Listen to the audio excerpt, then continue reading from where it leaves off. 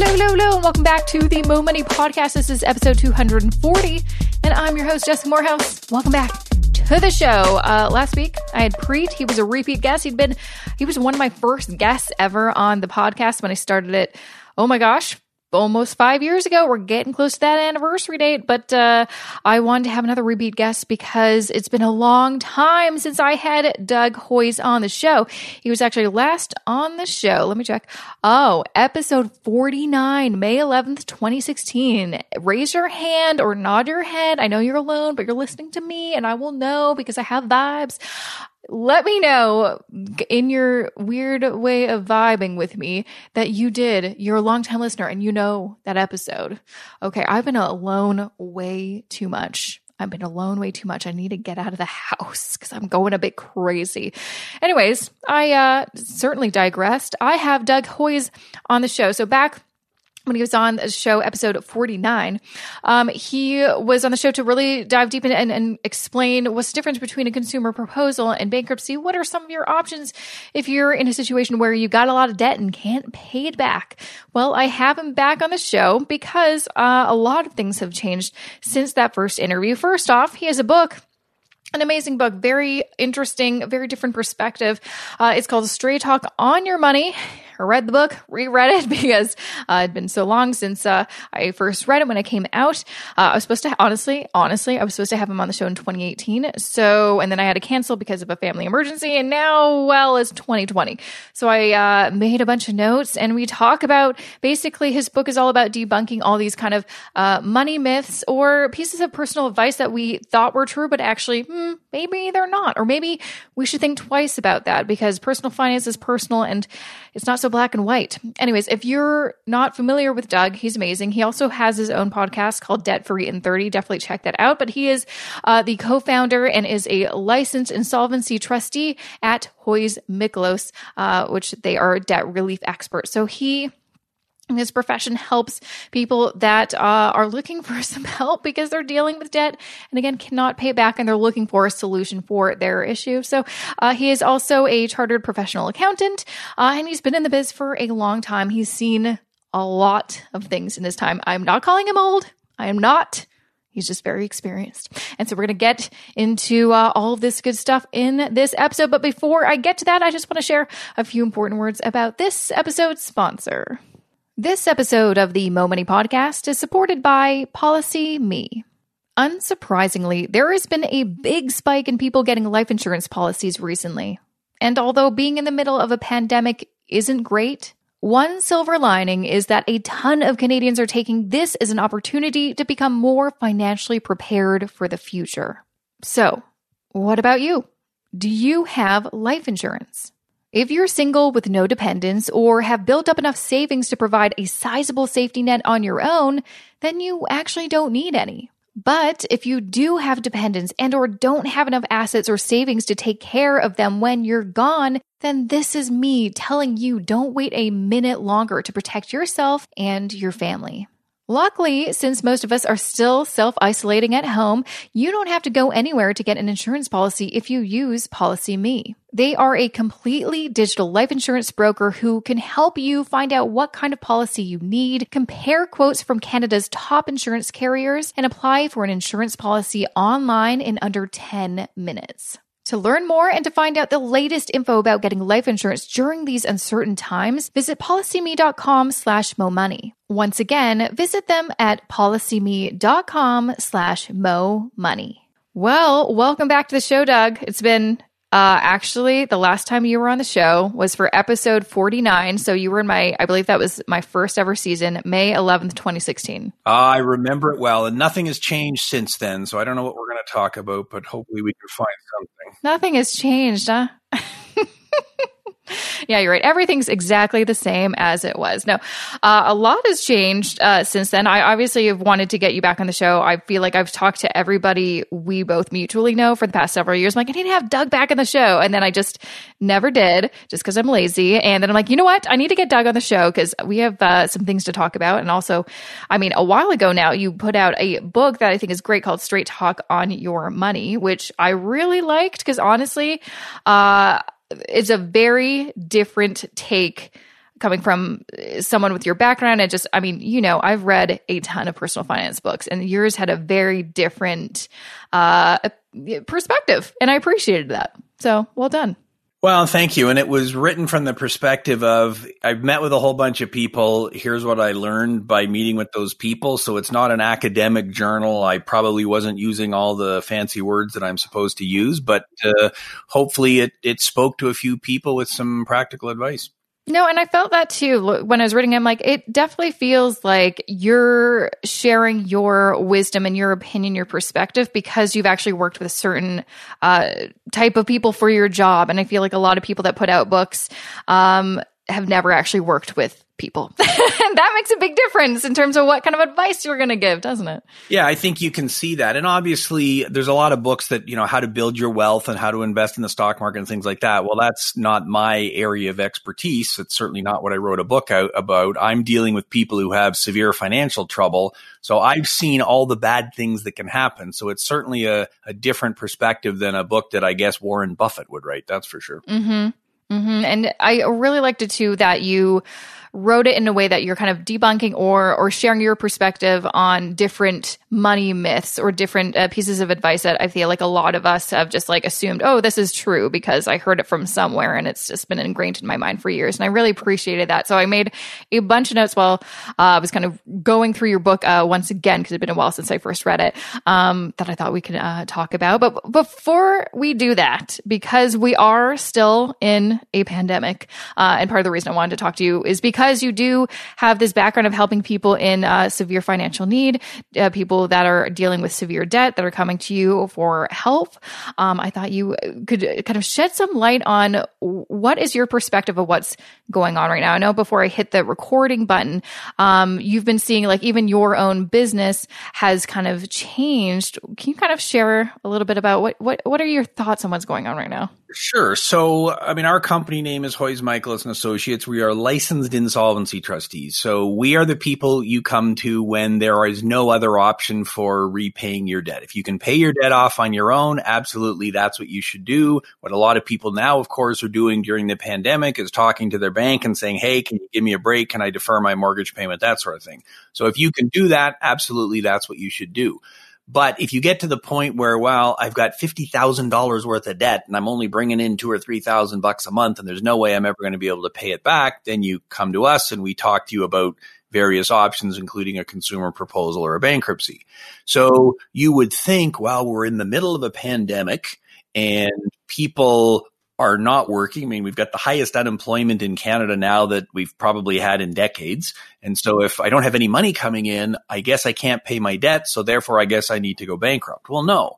In fact, the reason someone would consider a consumer proposal or a bankruptcy is not just because they have a lot of debt, but it's also because I don't want to have the collection calls. I don't want to have my wages garnished. So I need protection from my creditors. Well, if you're not working, your wages aren't going to be garnished. And as we're recording this, the courts are closed in Ontario and pretty much all over North America. So it's highly unlikely anyone's going to take you to court and sue you and garnish your wages because the courts are closed. So the collection agencies are still making some phone calls, but it's at a dramatically reduced rate. A lot of the collection agencies work out of big call centers where people are jammed in little tiny cubicles, floor after floor. Well, guess what? With physical distancing, none of those places are operating from where they used to. It's very difficult for them to deploy all of their collection agents to home. We're talking secure information here. You can't be...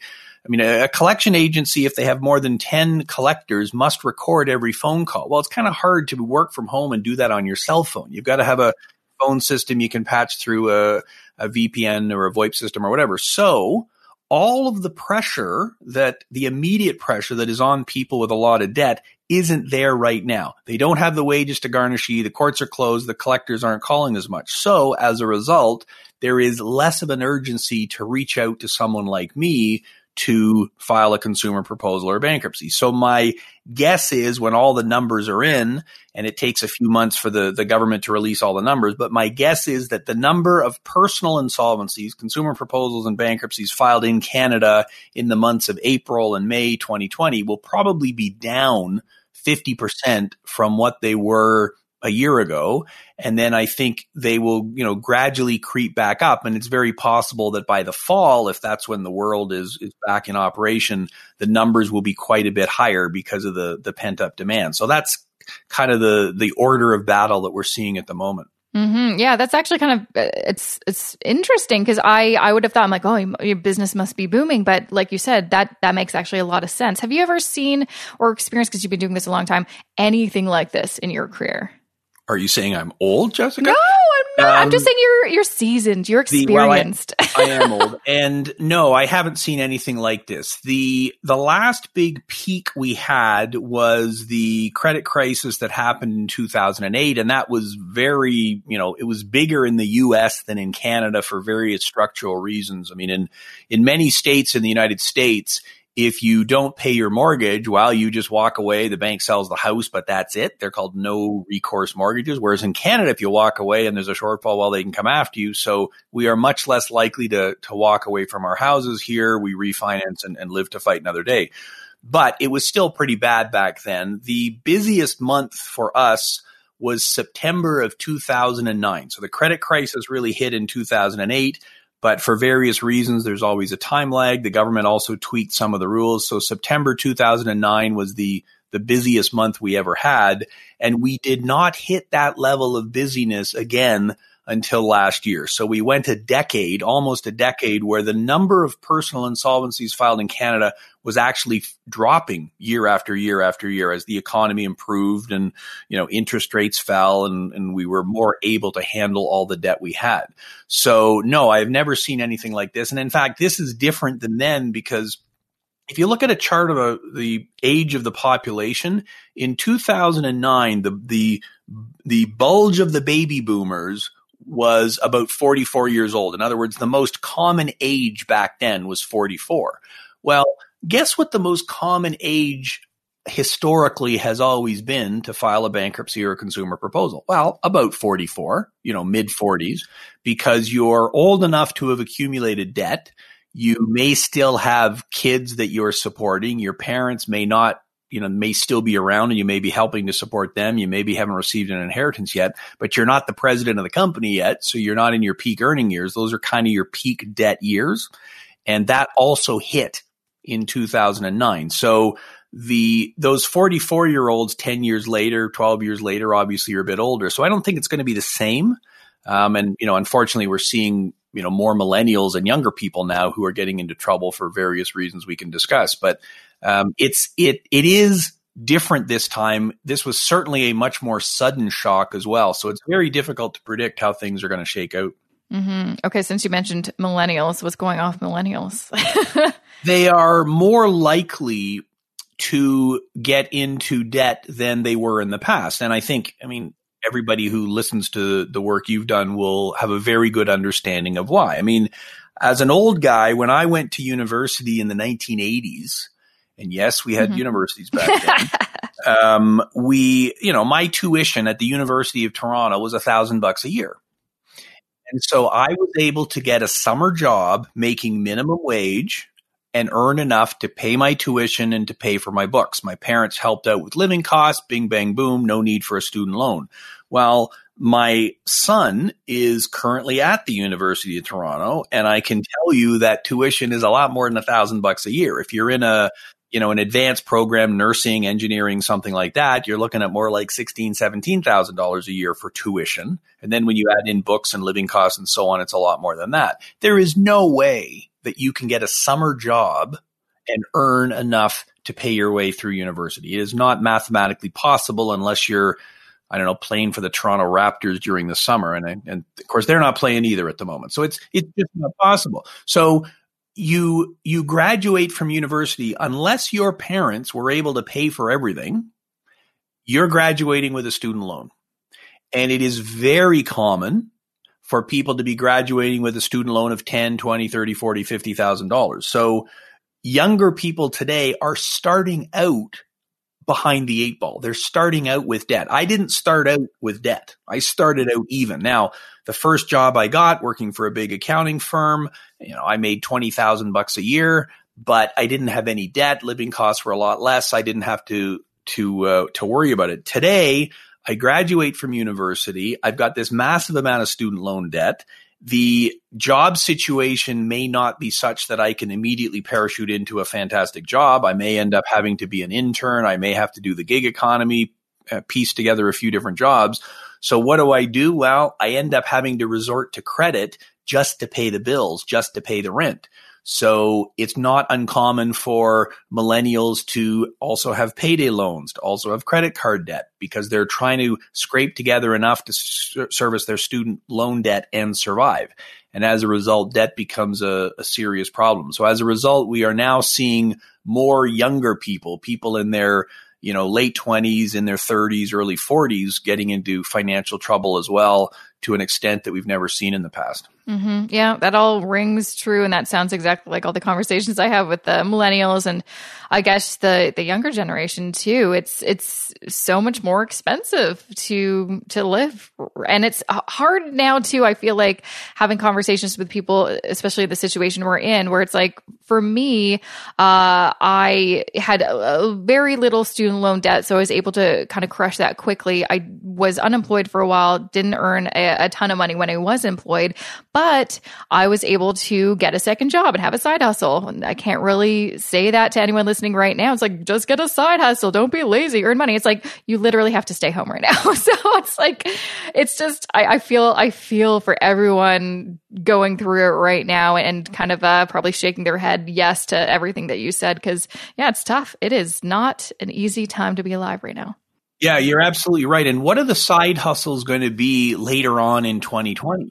So, the food delivery apps and places have done well during the pandemic, but now they're even realizing there's some, margin pressures, and you can't really have a whole lot of unlicensed workers without that potentially causing issues as well. So those side hustles perhaps become less viable. And if I can't afford to keep my car, then maybe I can't afford to keep driving for Uber. So that side hustle isn't there either. So it's going to be difficult, I think, as we readjust to the new normal. There's almost no doubt about that. Yeah. No, it'll be interesting to see what happens. I think it's definitely going to be a different world when we get out of this. I don't know what that looks like, but having gone through one market crash and recession, I've never really felt like super stable, so I'm not too bothered. Like, I'm like, well, it's always been kind of up and down since I graduated university, so what else is new?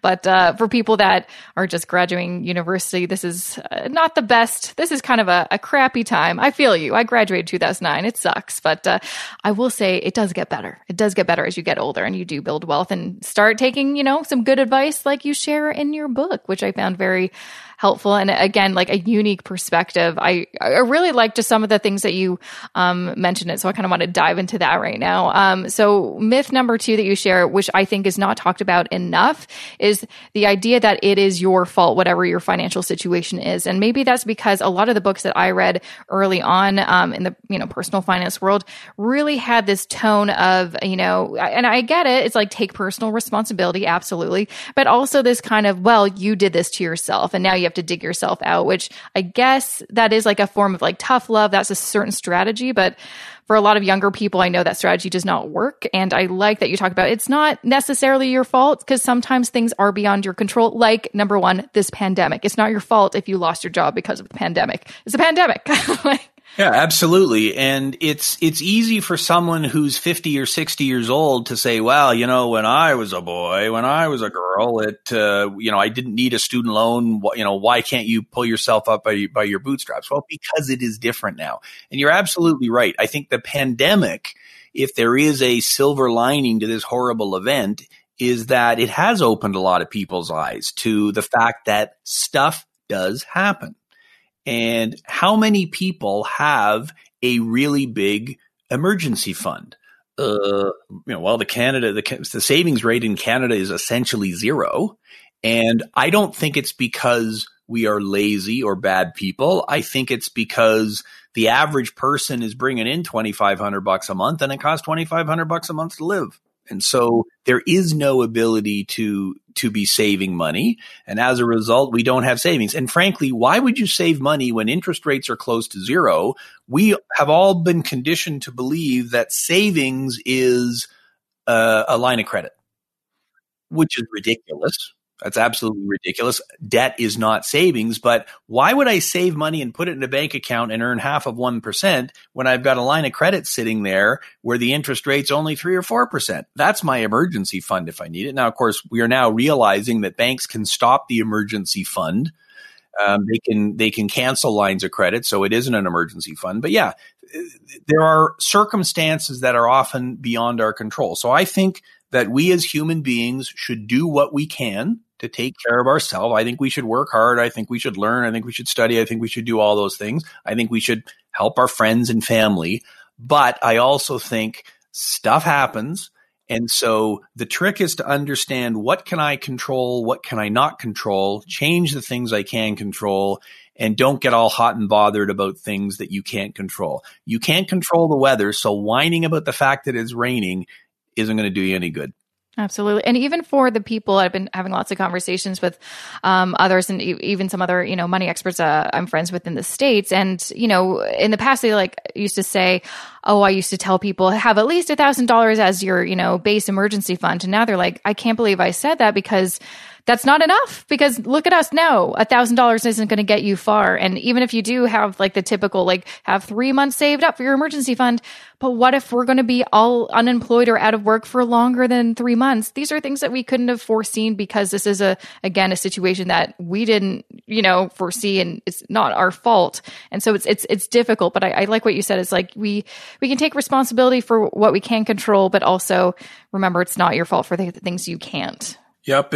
And I guess we will see how our attitudes change going forward. And, I don't know what the lessons will be, because it's too early to tell, but, I suspect by the fall, when we look back, then there will be a lot of changes to the conventional wisdom. Absolutely. Absolutely. It'll be interesting to see what happens in the future. Lots of questions I've been getting. And it's interesting too, because there's people there's so many different situations going on right now. There's the people that are still working and earning an income. They're still worried, because most likely they're maybe healthcare workers or grocery store workers. They're on the front lines and they are at risk. And so they're kind of freaked out for what if there is a point where I can't work? I'm not ready for that. And then there's the people that are currently out of work and they're like, I've never really taken a look at my finances. What do I do?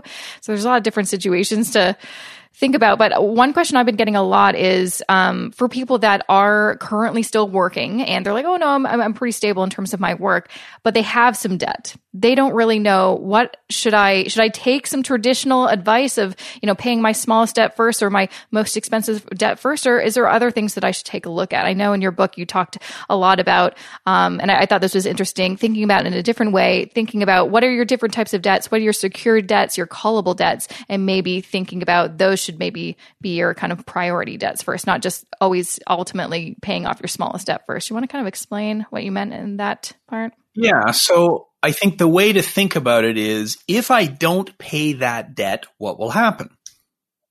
Okay, so if I don't pay my car loan, what will happen? Well, eventually they'll come and take my car. If I don't pay my mortgage, eventually they'll come and take my house.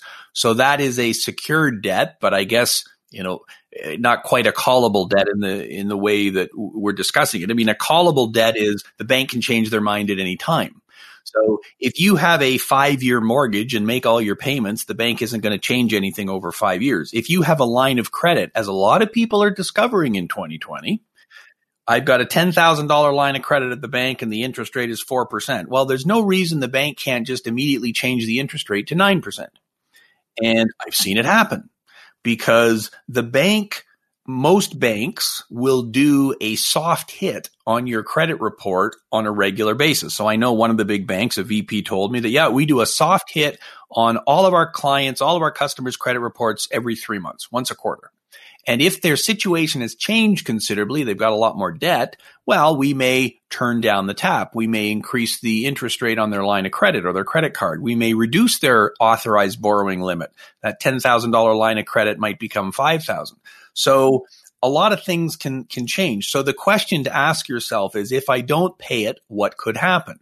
So obviously, if you don't pay your credit card, the interest rate is very high. So all else being equal, if I have money to pay down debt, I would probably be starting with my highest interest rate debt, because I'm going to have the greatest savings. But I understand the psychological impact. Well, I only owe $100 on that credit card. Why don't I just pay it off, even if it's a low interest credit card, because it's one less thing that I have to pay. So you got to understand how your own brain works too. It doesn't matter what I would do. What would you do? I think we should consider all the options and then make a decision that works for you. So you may decide, you know what, that car is critically important to me. I couldn't afford to lose it. I need it for my job. So I'm going to make sure I get that paid off as quick as possible. Other people might say, hey, look, it's a low interest rate loan. I'm not going to pay that off as quickly. Well, okay, what makes the most sense for you? And that's how you ultimately make the decision. Yeah, no, I think that's really great advice because honestly, nothing is one size fits all. And you really do have to take a look at what makes the most sense for you and then just do it. And I know there's another section in your book that I thought was interesting too is myth number 9, cash in your RSP to pay off debt. You explain why that is not a good idea. And I completely agree. But I think that, again, there's a lot of this like traditional advice or things that we've read in books or articles about how you need to pay off debt, whatever means possible, even if it means taking your cash, taking your investments to pay off debt, because debt is bad. Do you want to kind of talk about what you mean by don't cash in your RSP to pay off debt? Well, and yes, compared to not having debt, debt is bad. I agree. But if you, and I'm not saying you should never cash in an RSP to pay off debt. I'm saying you should consider what the situation is. So I'll have people come in to see me, and the typical person who ends up filing with us might have $40,000, $50,000 worth of unsecured debt, credit cards, bank loans, income taxes, payday loans, that sort of thing. So people will come in and they'll say to me, yeah, I tried to stay ahead of it. Last year, I cashed in my RSP for $10,000. And yet here you are. Well, yeah, because when I cashed it in at the bank, I did it in small increments. So they only withheld 10% withholding. But when I filed my taxes, I had to include the entire $10,000 as income, which of course I am now paying taxes at whatever my marginal tax rate is. So they withheld 10% when I took it out because I did it in small pieces, but now I end up owing 30% tax. So I owe an extra couple of grand, $3,000, whatever it is in taxes. And I didn't solve the problem. I don't have the RSP, but I've still got a big chunk of debt. If you file bankruptcy in Canada, you only lose whatever you've put into your RSP in the last year. So if you had an RSP through work or you've been contributing for a long time, then it is exempt from seizure, whatever's been there for more than a year. So if you're filing bankruptcy anyways, or more likely you're filing a consumer proposal to make a negotiated settlement on your debt, why would you give up an asset that you get to keep and end up paying a whole lot of taxes on it? You may be better off coming up with a different option. So again, that's why I'm always telling people, come in and talk to us first before you start making, rash decisions, because there may be a better way to deal with it. I talked to a guy this morning who got a call from a collection agent yesterday, and the collection agent convinced him to e-transfer $4,000 to them. And I said, I wish you had called me yesterday because you still owe them $20,000. So you've now given them your last $4,000. What did you accomplish by doing that? And that's kind of the same concept. I cashed in some of my RSP. Now I don't have the RSP, but I still owe the debt. So I think if you talk to a professional and understand what the different options are, you may actually be able to keep your RSP and still deal with the debt. Mm-hmm. What do you say to people that maybe have never done this before, have never talked to a professional like yourself, and are like kind of concerned or worried about doing a consumer proposal or bankruptcy? Because again, there's like some negativity around it being like it's the easy way out, or you're a failure for having to do that. What do you say to people that may have some preconceived notions about those two things? Well, okay, so I've got a cavity. Am I a failure if I go talk to my dentist? No, yeah, no. I got a flat tire. My oil needs changed. Am I a failure? I mean, stuff happens, right? So what I say to people is, what's the alternative? Okay, so if you don't come and talk to me, what's your plan? Well, let's see. My minimum payments are $1,000 a month. And so every month I pay the $1,000 and I still owe the same amount. And if I keep doing this for 20 years, my debt will be exactly the same. Okay, well, now we've got a baseline then. Now, yes, you're right. If you come in and see me and we end up deciding to file a consumer proposal, there will be a note on your credit report that says you filed a consumer proposal. And it is quite likely, if you've been keeping up with all your payments by borrowing from one to pay the other, that when you file the consumer proposal, your credit score will go down. But all of your debt is also going to go down. And now, instead of paying $1,000 a month in minimum payments, maybe the consumer proposal is, I don't know, $200 or $300 a month. And maybe instead of paying for the next 20 years, you're paying for the next 5 years, or you get it paid off in 2 or 3 years. And then you have no debt. And now you can start to rebuild and reestablish.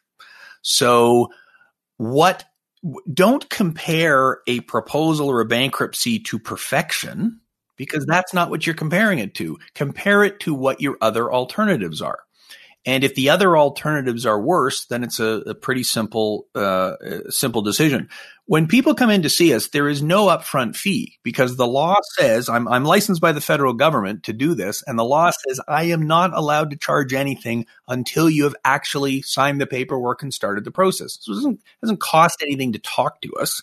And, you get a feel for whether our advice makes sense in your situation or not. And then you can decide whether you move forward. So there's no risk to talking to us. If your current situation is untenable, then you might as well find out what the other options are, because it may end up being, very much in your benefit to take action. Mm-hmm. And I hear also from people that they're either very concerned about the impact on their credit scores, or they are concerned that kind of going with the idea that this is the easy way out, that they may not learn, or maybe not so much people that go through it, but other people that have never gone through it and who are a bit judgmental will think that going through a bankruptcy or consumer proposal, well, they're not going to learn anything from it. They're just going to go back to their old ways. I mean, you work with so many professionals, or not professional, so many clients. What do you see after they've done a consumer proposal or bankruptcy? Has their, habits changed after going through the process? Well, the vast majority of people are better off. You're right. There are some people who just get back into debt again, either, willfully or through no fault of their own. The people who are most successful are the people who say, okay, stuff happened. And maybe it was my fault, maybe it wasn't. And one of the things we try to do is get to the bottom of what actually happened. Oh, there was a pandemic. Okay, well, that probably wasn't caused by you. So, and it's hopefully not going to reoccur in the same situation again. But if it does, what steps are you going to take? I'm going to have some emergency savings. I'm going to keep my debt low, whatever. Well, you're able then to rebuild and get back on track. So, as you know, there are two insolvency counseling sessions, what we used to call credit counseling sessions, as part of the bankruptcy and consumer proposal process. So we actually are required by law to help you figure out what your financial goals are going forward. Let's actually think about it. And my goal is not just to stay alive for another month. My goal is I'd like to start saving for retirement, for my kids' education, to buy a house, whatever. And once people start thinking about the future, well, it's a lot easier then to make changes in the present, because small changes today can have big impacts tomorrow. So if you take the process seriously, you are a lot better off. And again, I don't play the blame game. I mean, to say that it's the easy way out, well, I guess compared to making minimum payments of $1,000 a month for the next 20 years and never being able to buy a house, never being able to get married, never being able to have a kid, yeah, I guess that's easier.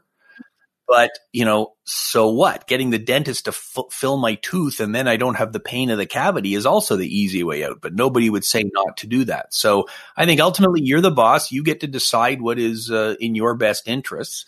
And in a lot of cases, yes, you are better off by taking concrete action. Mm-hmm. Absolutely. One thing I also, before I forget, want to talk to you about, because I really enjoyed the section of your book, was what to do when you are dealing with a collection agency. I've been privileged in that I've never had to deal with one personally, but I think a lot of people, because you kind of mentioned, they can be aggressive. They can also, say like, you need to pay us. What are some things that people should know in advance? How should they act if they are dealing with a collection agency? What should they do and not do?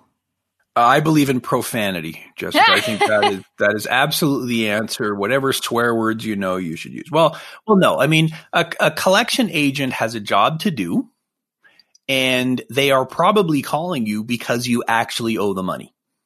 So step number one, when a collection agent calls you, make sure that it's legit. You actually do owe the money. Maybe you did pay it. Maybe it's, someone with a similar name, whatever.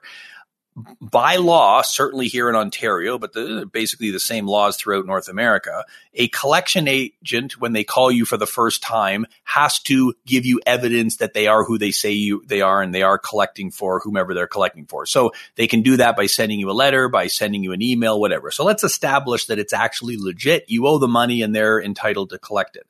Then the next step is, okay, am I able to pay it? If it's an old cell phone bill from a year ago that you just forgot to pay and you've got the cash, then pay it. Like, there's nothing really to talk about. But most people who are getting a call from a collection agent are getting a call because they couldn't pay the debt. And it's very likely that they also have other debts that other collection agents are going to be contacting them about. So again, you got to look at the big picture here. I'm a big believer in getting a pencil and a piece of paper and writing down all the different places you owe money to. Mm-hmm. If you're like fancy pants and could do it on a spreadsheet, great. Yeah. But, a piece of paper works as well. And look at the size of the problem. If it's a manageable situation, then the next step with the collection agent is to work out some kind of payment arrangement. And certainly while we're in a pandemic, the first thing I'd be saying to the collection agent is, hey, can you freeze the interest? Let's at least stop the bleeding here. And then the next thing I would be saying is, okay, depending on the age of the debt, the older the debt is, the easier it is to make a deal because the collection agent is much more willing to deal. So, okay, how about we make a deal where I pay back half of it or, whatever the percentage is.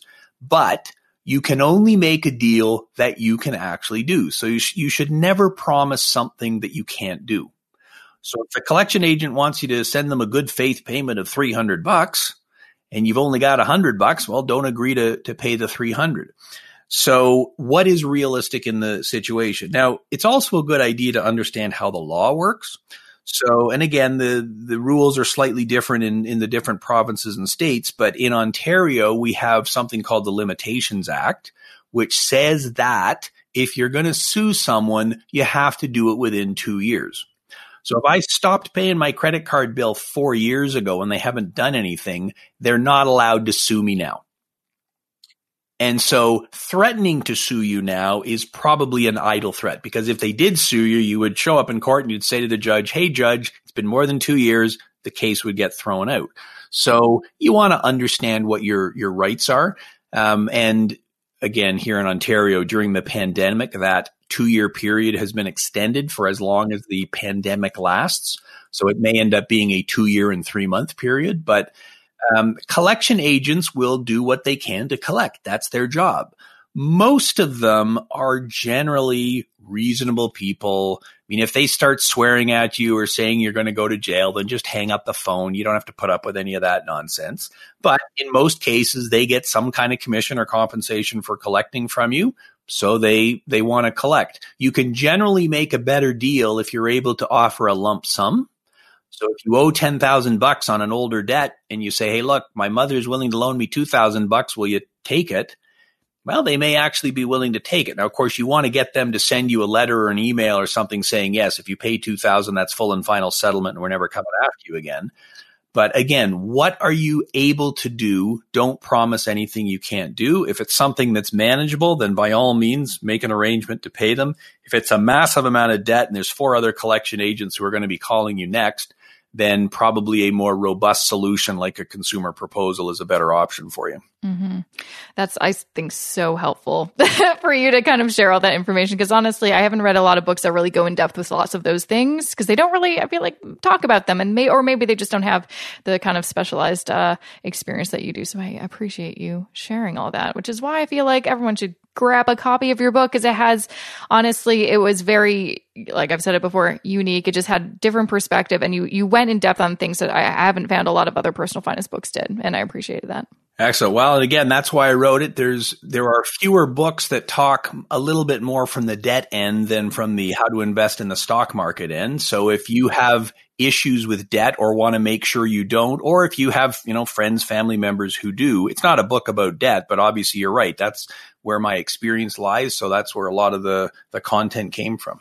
Yeah. And just like different ways to think. It really got me to think about different scenarios, because I think lots of us kind of are very focused on like our situations, but you can't judge someone else for their situation. Like you had a part of your book where there's this girl who kind of did everything right, but she got into debt because she got into a car accident, and all these other kind of things happened that were, again, kind of beyond her control. And I think sometimes we forget that it's not everything's in our control. And I think what we're going through right now is a very big reminder of that. So we need to be kinder to people and less judgmental, I'd say. Yeah, I totally agree. Stuff happens. That's just the way life is.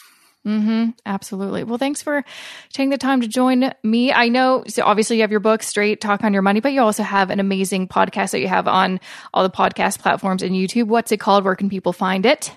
Debt free in 30. And yes, I think if you punch it in, it shows up anywhere. So obviously we talk, more about issues related to debt. We're not doing a whole lot of stuff on investing or not, but I've got episodes on exactly what you and I just talked about, how to talk to a collection agent, for example. So you can scroll through the list and listen to what is appealing to what you want to hear.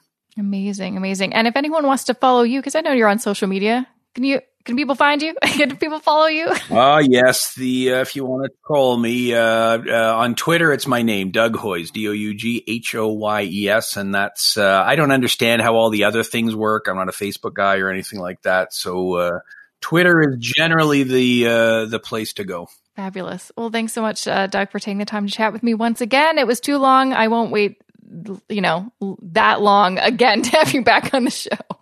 Another 4 years. Great. Thanks, Jessica. I look forward to it. And that was episode 240 with Doug Hoyes. Make sure to check him out. His website is hoyes.com, HOYES.com. Again, he's the co-founder of Hoyes Michaelos, and is a licensed insolvency trustee. So if you have some questions or if you need some help, he's probably the person to ask. And as he mentioned in the show, it's free to talk to him to, have that first kind of consultation. They don't charge any money. So there's no, really downside, I guess, in asking some questions or just, hitting him up. Also, he has this amazing podcast called Debt Free in 30. You can find it on any podcast platform, also on YouTube. So make sure to check that out. And lastly, grab a copy of his book. It is great. Straight Talk on Your Money. Go get a copy, read it. It's very fascinating. It was an interesting read for me, as someone who's read a lot of personal finance books, to get a very different perspective, because he does have a different perspective because he works with certain clients and has seen a lot of things and has probably dealt with a lot of different situations that maybe other people haven't. So grab a copy of that. I have a few important things I want to share with you, so stick around. I just have a few words I want to share about this episode's sponsor. This episode of the Mo Money Podcast is supported by Policy Me. We're experiencing some uncertain times. I hope you're doing okay during these uncertain times. I can't wait until these uncertain times are over. Any of these phrases sound familiar? Because I swear I hear uncertain times at least 5 times per day, which doesn't help trying to stay calm and not feel like everything is out of your control. Listen, I know we're in some uncertain times, there it is again, but the truth is there are some things we can control. And right now is actually the best time to take a good look at where you're at financially and do something about it. This includes making sure you and your family are properly protected with life insurance. But not just any life insurance, the right policy for you for the best price, which is why Policy Me has so many good reviews from past customers. Trusted by over 35,000 Canadians, they've helped their customers save on average $46 per month on life insurance by comparing quotes from the leading life insurance providers as your online broker. The best part? They are completely digital, which means you can get quotes and apply for a policy entirely online in minutes from the safety of your own home. They also have human advisors to help you understand your needs, but they are non-commissioned and won't pressure you into buying anything. If you aren't sure whether or not life insurance is right for you, take their free 5-minute life insurance checkup to find out how much coverage you need or don't need. To learn more and find out the latest info about getting life insurance during these uncertain times, visit policyme.com/momoney. Once again, check them out at policyme.com/momoney. Alrighty, Roo. Okay, so things to share with you. I've got always some things to share with you. As of this recording, it is Monday, May 11th. And what do we got to share with you? Well, number one, if you aren't already in it, I've got a free Facebook group called the Money Life Balance group. I've had it for goodness, how long? 3-4 years? 5 years? I don't even know. A long time. And there's a lot of us in there, and it's a great place to ask questions, share important articles to help other people, get some other people's kind of point of view or advice. It's just a really good, positive space, online space. So if you want to be part of a online community about personal finance and empowering yourself, and there's always good people in there, hop on in there at facebook.com/group/moneylifebalance is where you can find that. Also, to keep in the loop of everything I'm up to, and I'm up to a bunch of things, you can make sure to get onto my email list, jessicamorehouse.com/subscribe. I also have a free resource library available to anyone who does subscribe to my email list. It's jessicamorehouse.com/resources to find more information about how to make an account and get in there. But I have a bunch of, freebie guides, and my budget spreadsheet, a couple past webinars, a bunch of things. I'm probably going to have to update it or add some new fresh things in there, but that's on the list. There's a lot of things on the list, and that's one of the things on the list. Other things I got going on. Well, if you're interested in getting some one-on-one financial counseling help, I can help you with that. Still accepting clients. More information on my website, or just go to jessicamorehouse.com/discovery call to book a call with me. I also have my 2 financial online courses that I've been getting a lot more students for, which is great because, this is pretty much a great time to really start thinking about your finances and, fixing some stuff, making a plan so you feel more in control in these times where you feel out of control. And I feel you. I really, really, really do. So I have my Fix Your Finances Masterclass. It goes through pretty much everything to help you create a solid financial foundation for yourself. And if you want to learn more about investing, because maybe you're like, I think I want to use a robo-advisor. I've listened to a lot of Jessica's episodes, but I still have a lot of questions. Well, that's why I made a course for it, because there's a lot to know. This is called Investing Foundations for Canadians.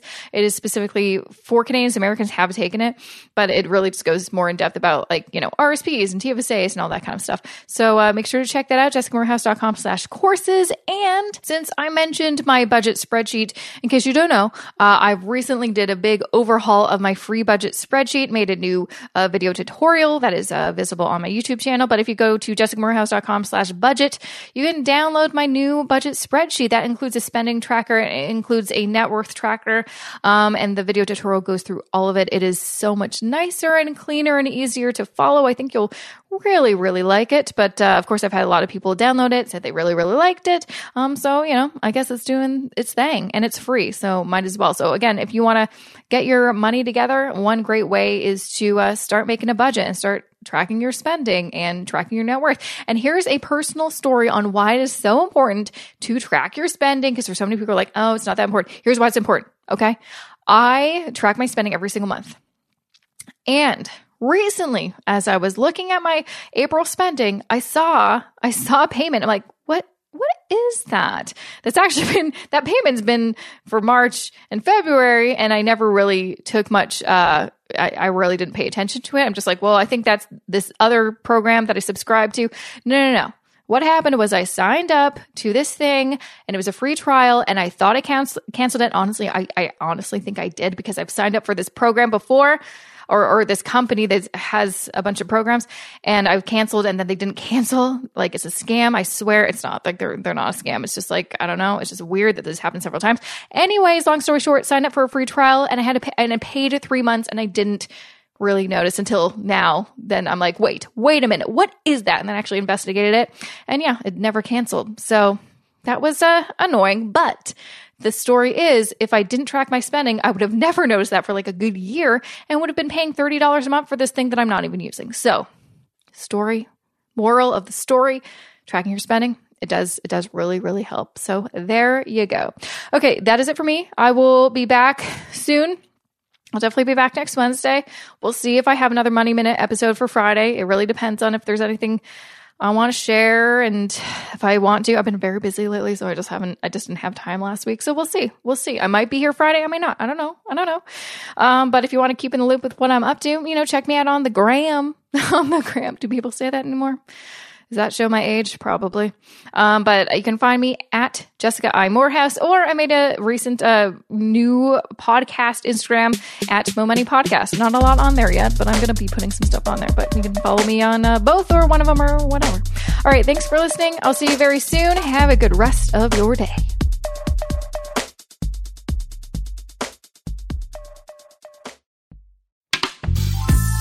This podcast is distributed by the Women in Media Podcast Network.